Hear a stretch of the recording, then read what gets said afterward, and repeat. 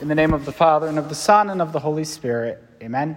My Lord and my God, I firmly believe that you are here, that you see me, that you hear me. I adore you with profound reverence. I ask your pardon for my sins and the grace to make this time of prayer fruitful. My Immaculate Mother, Saint Joseph, my Father and Lord, my guardian angel, intercede for me.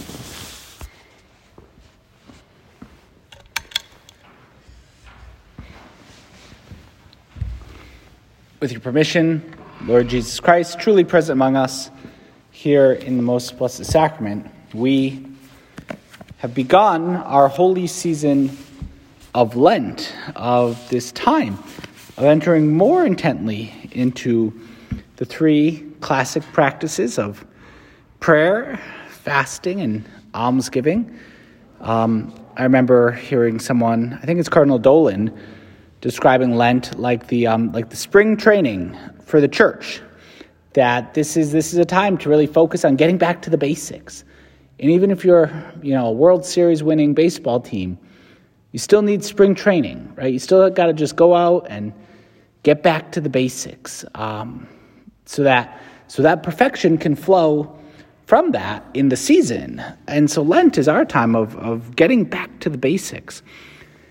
And Jesus, of entering into this time with you, our Lent is an accompanying of you, and particularly the Catechism of the Catholic Church states that it's an accompanying of you in the desert, which we're going to read about this weekend. By the solemn 40 days of Lent, the Church unites herself each year to the mystery of Jesus in the desert. And so Jesus, as we enter into this Lenten season, I think it's so important that we don't just see Lent as a type of self-help. We don't just see Lent as a burden. We don't see Lent as just a lot of stuff that we have to do. No, Lent is a time to accompany you in the desert. We hear, and we're going to read it from Luke's Gospel this weekend, how you spent 40 days and 40 nights in the desert fasting. And so we, your church, your friends, right? We're your friends, Jesus. And so we go to the desert with you. If you're going to go in the desert and fast, that we every year kind of enter into that desert with you, to be there with you. I've always, I tell I tell engaged couples, and in general, it's just good advice for anything in life that we find difficult, that's a burden, that we don't want to do. Well, do it with someone you like, right? Do it with someone you love. Do it with a friend, right? If you got to do something, do it with friends. Do it with people you like being around, so that even though the task itself is difficult, you like being with the other person, right? And so if you're a married couple and you love each other, but neither of you likes doing laundry, well, do it together, right? Just work because at least you like each other, and that love for each other can carry through that. It's spending time together doing something difficult, and so that whenever we have to do something we don't want to do, well, do it with someone that you love, and it becomes a little bit of an adventure. And it becomes something that we can at least enjoy being with the person we love. Well, I don't want to enter into Lent, and Lent could be a difficult time. But Jesus, I love you, and you're in the desert, and so I want to go with you. I'm your friend, right? I'm the tag-along here, and you're going into the desert to do something tough, to fast, and to do battle with the devil. And I want to be there with you. And so we accompany our Lord in the desert. If we've seen Lent as like this alone thing, Lent is all about me. I'm so focused on me. Well, no. Jesus, Lent is all about you. I mean, it's everything. Easter's all about you. Christmas is everything's about you, right? But Lent is about you. We're keeping you company in the desert. And we're going to make our small little sacrifices that are nothing compared to what you did. And even just on a human level, right? It's nothing compared to the battle that you do with the devil. Like, you're the champion. I'm not even the warm-up act. Like, I don't even know what I am in this. Like, you're the champion. You're going to fight, the devil. And I think I'm so great sometimes, but like, I'm not stepping into the ring with the devil. But I have to in my own way, with your strength. I'm even called to do battle with the devil in my small little ways. But on a human level, like, Jesus fasted for 40 days and 40 nights. We hear in the gospel, and Luke is, pretty good at being detailed. And Jesus, full of the Holy Spirit, returned from the Jordan and was led by the Spirit for 40 days in the wilderness, tempted by the devil. And he ate nothing in those days, and when they ended, he was hungry. Jesus, you ate nothing. And we could interpret that as, oh, well, he had some stuff, right? It's 40 days. He had to have something. He probably had some, roots, whatever roots grow, maybe cactus, fried cactus. No, Luke is pretty clear. He ate nothing. So even when I think my Lent is so tough, I'm going to give up a little bit of YouTube, like a very specific part of YouTube, not even all of YouTube, just a little specific part of YouTube. And I think that's so tough. Well, Jesus, you didn't eat anything for 40 days, right? You fasted, no food for 40 days. Oh, Ash Wednesday, I'm allowed to have my one meal and my 2 snacks, and I'm so hungry.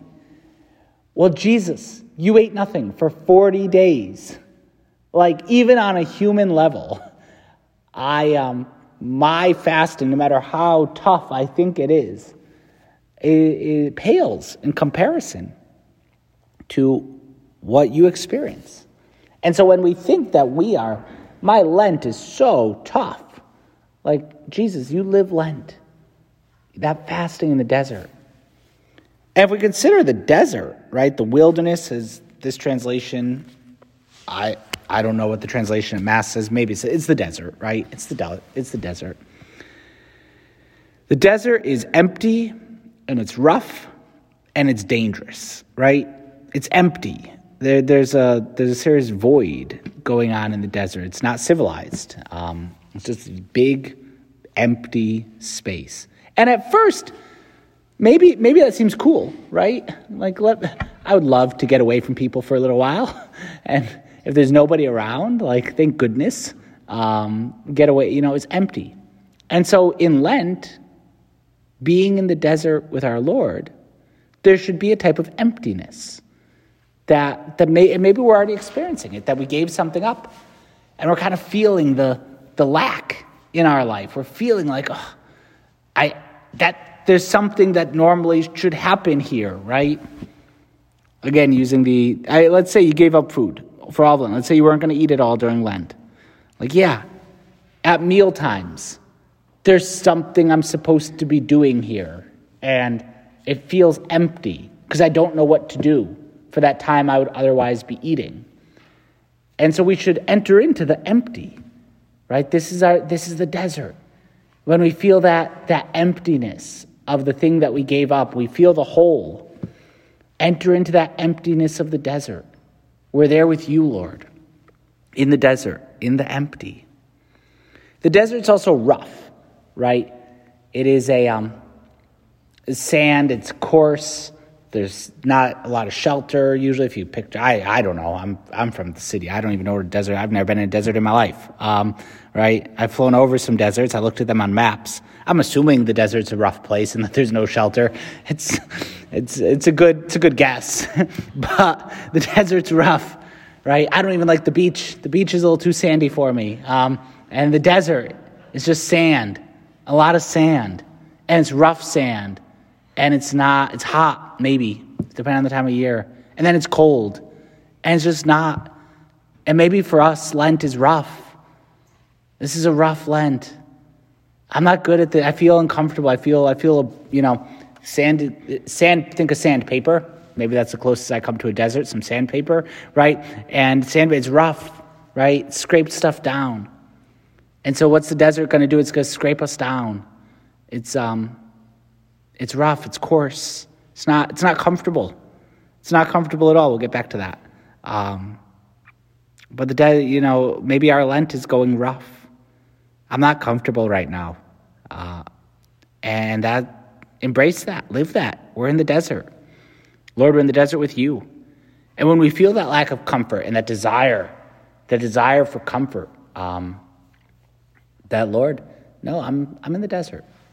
I'm in the desert with you, spending this time with you in the desert. And then the desert's dangerous. It's a dangerous place. It's dangerous, first of all, most important, because the devil is there. Right? Jesus goes to the desert to do battle with the devil. And so the fact that the devil is there, like he's the enemy and he's there. This is, for us, Lent is a bit of an away game, if we're going to go back to the baseball analogy, right? This is the devil's home turf. So it's not just about kind of always fighting on our territory, but rather it's where we're invading enemy territory. The devil has taken a certain amount of land, and we're taking it back. We're going into his territory, and it's dangerous there. And on a physical level, it's dangerous. Like, again, you see a wild animal. There was the other night, I'll be very honest. The other night, as Father Gutierrez and I were getting back from something, we saw a raccoon right near the garage, right? There's a raccoon. I said, oh, a raccoon. How nice. Better than a skunk. But there's a raccoon walking around on the snow. And then pulled into the garage, and I didn't want to get out. I mean, I was in the garage, so okay, we'll get out of the car, make sure it didn't follow us into the garage. I shut the garage door before getting out of the car. And then I'm like, I don't want to walk from the garage to my house, because there's a wild animal out there.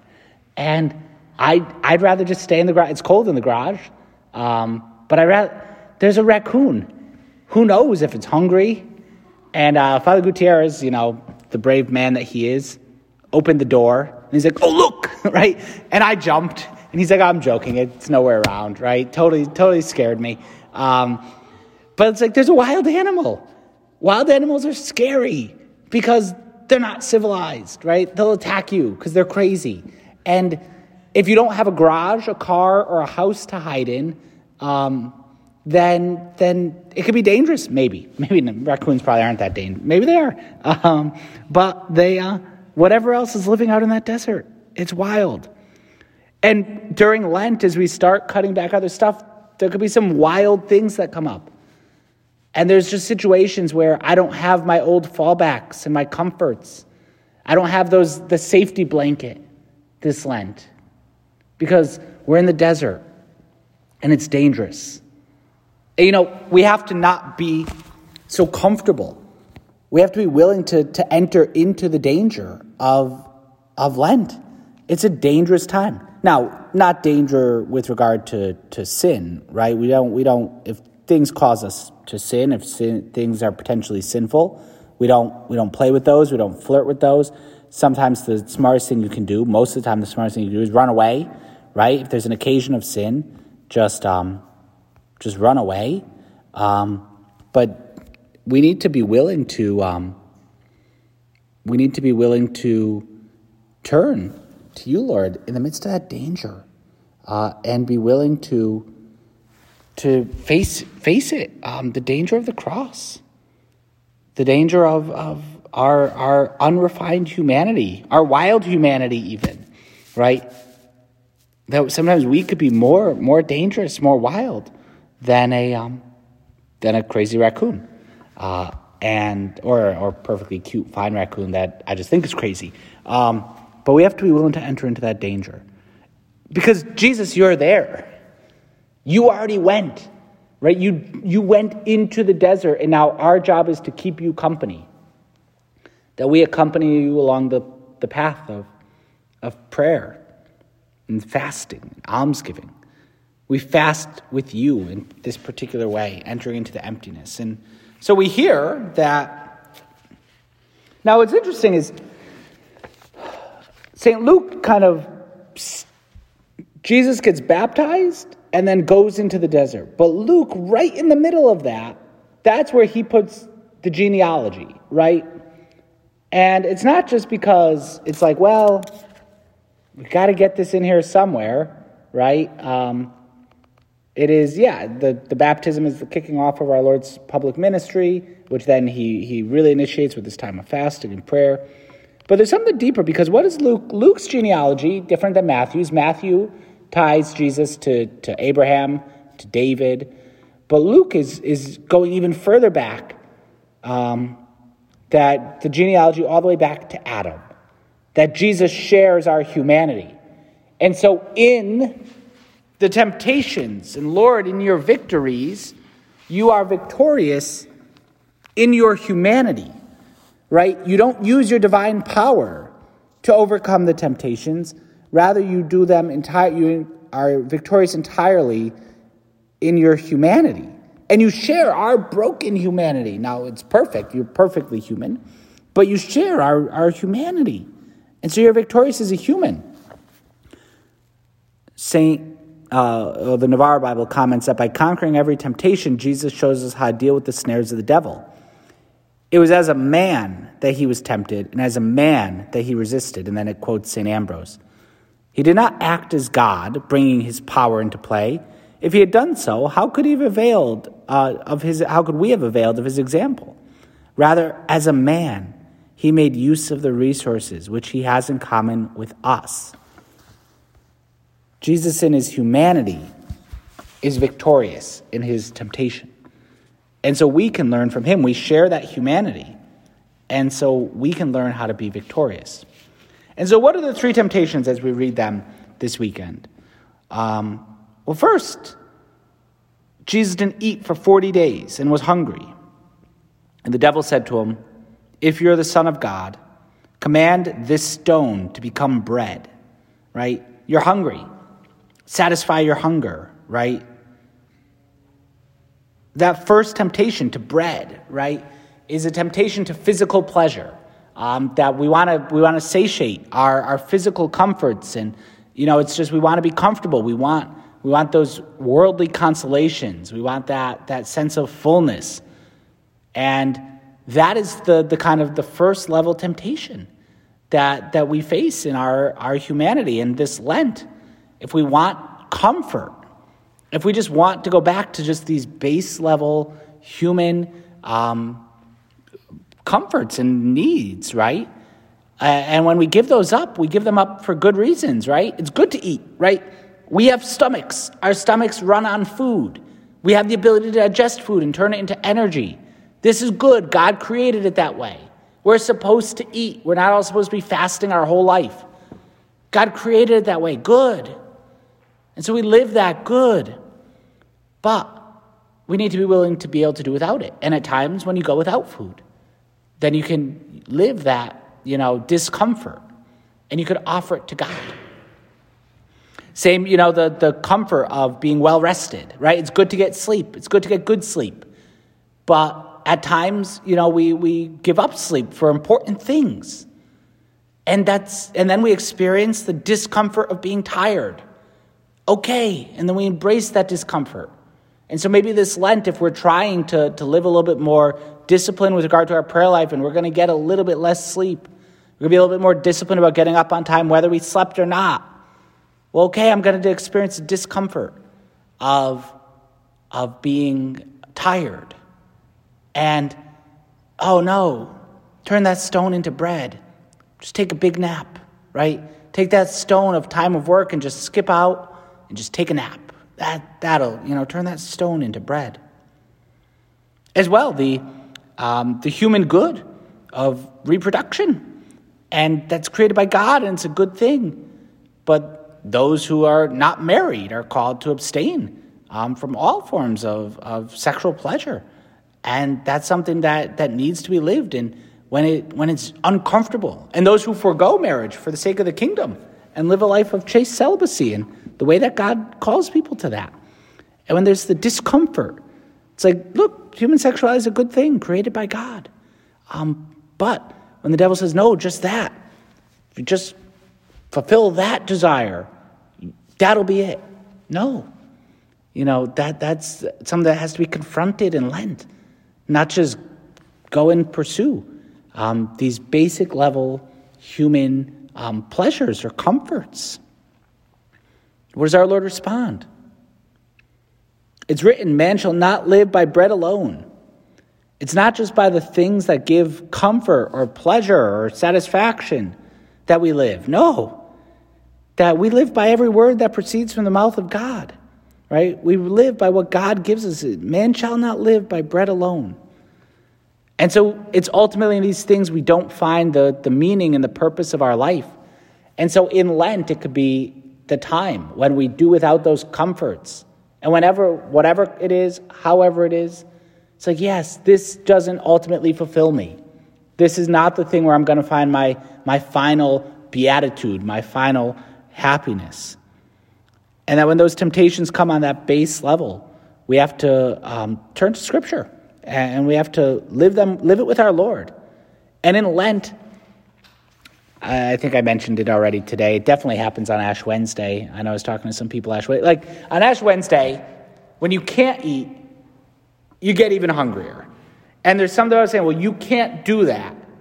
Well, then now it's even like, I usually don't eat until 2 or 3 in the afternoon. I'm a millennial, so it's called skipping breakfast, but I call it intermittent fasting, right? And but usually, and on Ash Wednesday, it's like 10 o'clock, and I'm like, I'm so hungry because I can't eat, right? And it's like, I normally don't eat. If someone offered me food at 10 o'clock, I'd say, no, I'm fine. I don't eat till later. I'm not even hungry. But on Ash Wednesday, because you can't do it, you're like, oh, I need this. I really need this. And when those feelings come up, that's the desert. And Lord, we enter into that with you. In Lent, because somebody tells us we can't do it, our stubborn pride wants to say, but I want it all the more. If I just choose this on my own, whatever, but because somebody says this is the time to fast, you're not going to eat meat today. It's a Friday in Lent and you're Catholic. No meat at all, no matter what. Well, I could do without meat anyway, but because someone told me I can't do it, I want it all the more. And when our stubborn will and our senses just roar, then we have to respond with Scripture. No, it's not by bread alone. It's not by bacon cheeseburgers alone, right? It's not by extra sleep alone that we're meant to live as human beings. No, we live for the glory of God. And I remember St. Josemaria Escrivá would say that he wanted to die like a squeezed lemon, right? Like when you get a good lemon, you're going to squeeze it into a drink, and then it's just all kind of squeezed out, right? And there's nothing. It's not. It gave everything it had. He wanted to die like a squeezed lemon that gave everything it had. To die tired, right? If someone dies well rested, like I'm so well rested, and I die, like what a waste, right? It's good to die tired, right? To die kind of really worn out from the battle of life. That's something we should aspire to. And so it's not by comfort alone that we live. It's not by bread alone that we live, but rather by every word that proceeds from the mouth of God. Then the second temptation. The devil took him up and showed him all the kingdoms of the world in a moment of time and said to him, to you I will give all authority and their glory, for it has been delivered to me, and I'll give it to whom I will. If then you worship me, it shall all be yours. I'm going to give you power. You're going to be in charge. All authority, I can give it to you if you worship me. And that's the temptation, again, to want to be in charge. That we're going to do it. It's going to be, I make the decisions. I'm the boss. I will give you all authority. I'm going to give you all power. Now look, who has all authority? Who has all power? Our Lord does. Lord, you have it all. But the devil, the prince of this world, saying, I'm going to give you all of this if you worship me, right? What a terrible just image that God would worship the devil, and how foolish that is for that to even be suggested, right? How grotesque. But that's what sin is. Sin is ultimately totally grotesque, right? When you really pull back the veil of sin and you see what it is, it's gross, right? It's disgusting. It's also terribly boring, right? It's grotesque. That's what sin is. And we dress it up and we make it look so nice and we say, oh, look at our sin. My sin, it's so nice. I got to hold on to it. It's so cute. No, it's grotesque. It's gross, right? And that is, that's what it would be like if God worshiped the devil. And the devil's going to give power and authority. My way. I get to be the boss. I was talking to some priests about this. And it's like when you're a seminarian, and you're just like, when I'm a priest, everything will be so much better. It's all going to be so good, right? When I'm a priest, it'll be so much better. And then when you get ordained and you're an assistant, you're like, when I'm a pastor, my life will be good when I'm a pastor, right? And then when you're finally a pastor, you're like, well, when I'm the pastor of 4 more parishes, then my life will be good, right? That'll be it, when I have all the rest of the churches. And then it's like, no, you know what? It's never going to get better, right? And it happens too, like when you're in grammar school, when you're in 8th grade, you're like, when I'm in high school, then I'll be cool, right? When I'm in high school, then that's when then you get into like freshman year, like when I get my driver's license, then life will be good. And then you realize like cars cost money and gas costs money, insurance costs money. Well, then when I'm in college, right? When you're in college, like when I get a job, when you get a job, again, you realize like, okay. So no, when I get a promotion or when I get married, right? And just like, it's always like this next thing. No, right here and now.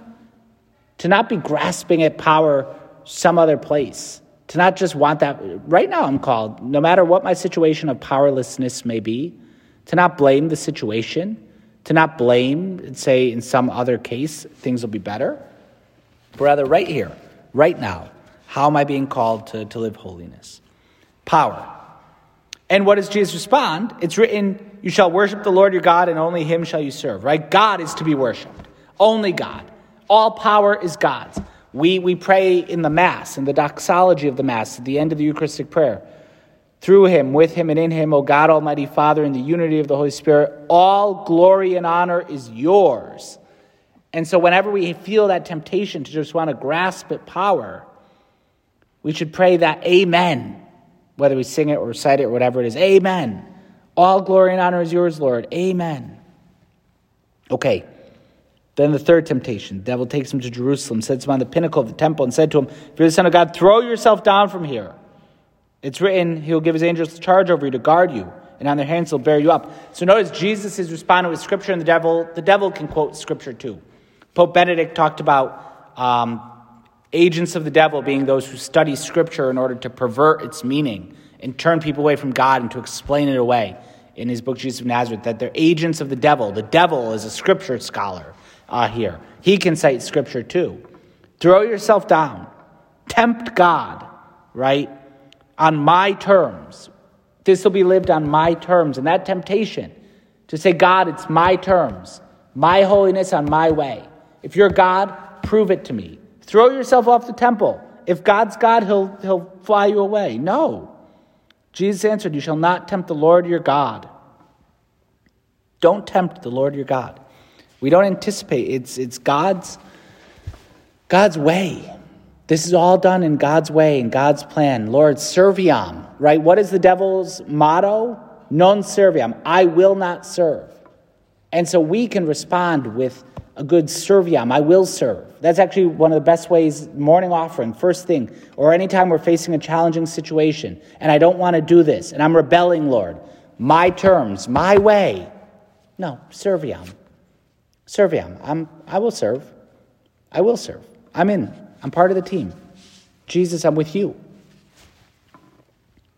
Jesus goes into the desert and combats the devil. He fights the devil. He's our king. Our king goes and does battle on enemy territory for us, and he's victorious. And it's not over. It's just getting started, right? Luke gives us, again, this very kind of haunting thing. And when the devil had ended every temptation, he departed for him until an opportune time, right? Until a later date. The devil's going to come back, and this Lent, we're going to fight stuff. And maybe we may be victorious, but the devil will be back, and we're going to have to work again at it. And so we have to turn to our Lord.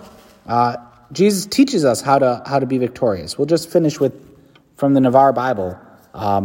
What do we learn? How does Jesus teach us to defeat the devil? He wanted to show us the methods to defeat the devil. Prayer, fasting, watchfulness, not dialoguing with temptation, right? You don't kind of try to negotiate with it. Having the words of God's scripture on our lips, right? Being ready to quote scripture, to turn to God, and putting our trust in the Lord. Lord, we put our trust entirely in you. Mary, we ask you to pray for us this Lent. Our mother knew how to live this life of holiness. She crushes the head of the ancient serpent, right? And so she can teach us how to do battle with the devil. As we enter into this desert time, we're in for the long haul. We're going to be in the desert for this whole season of Lent. We're going to live it all the way. And so Mary, help us. Help us to live Lent in a good and holy way so that we may do battle with your Son and be victorious.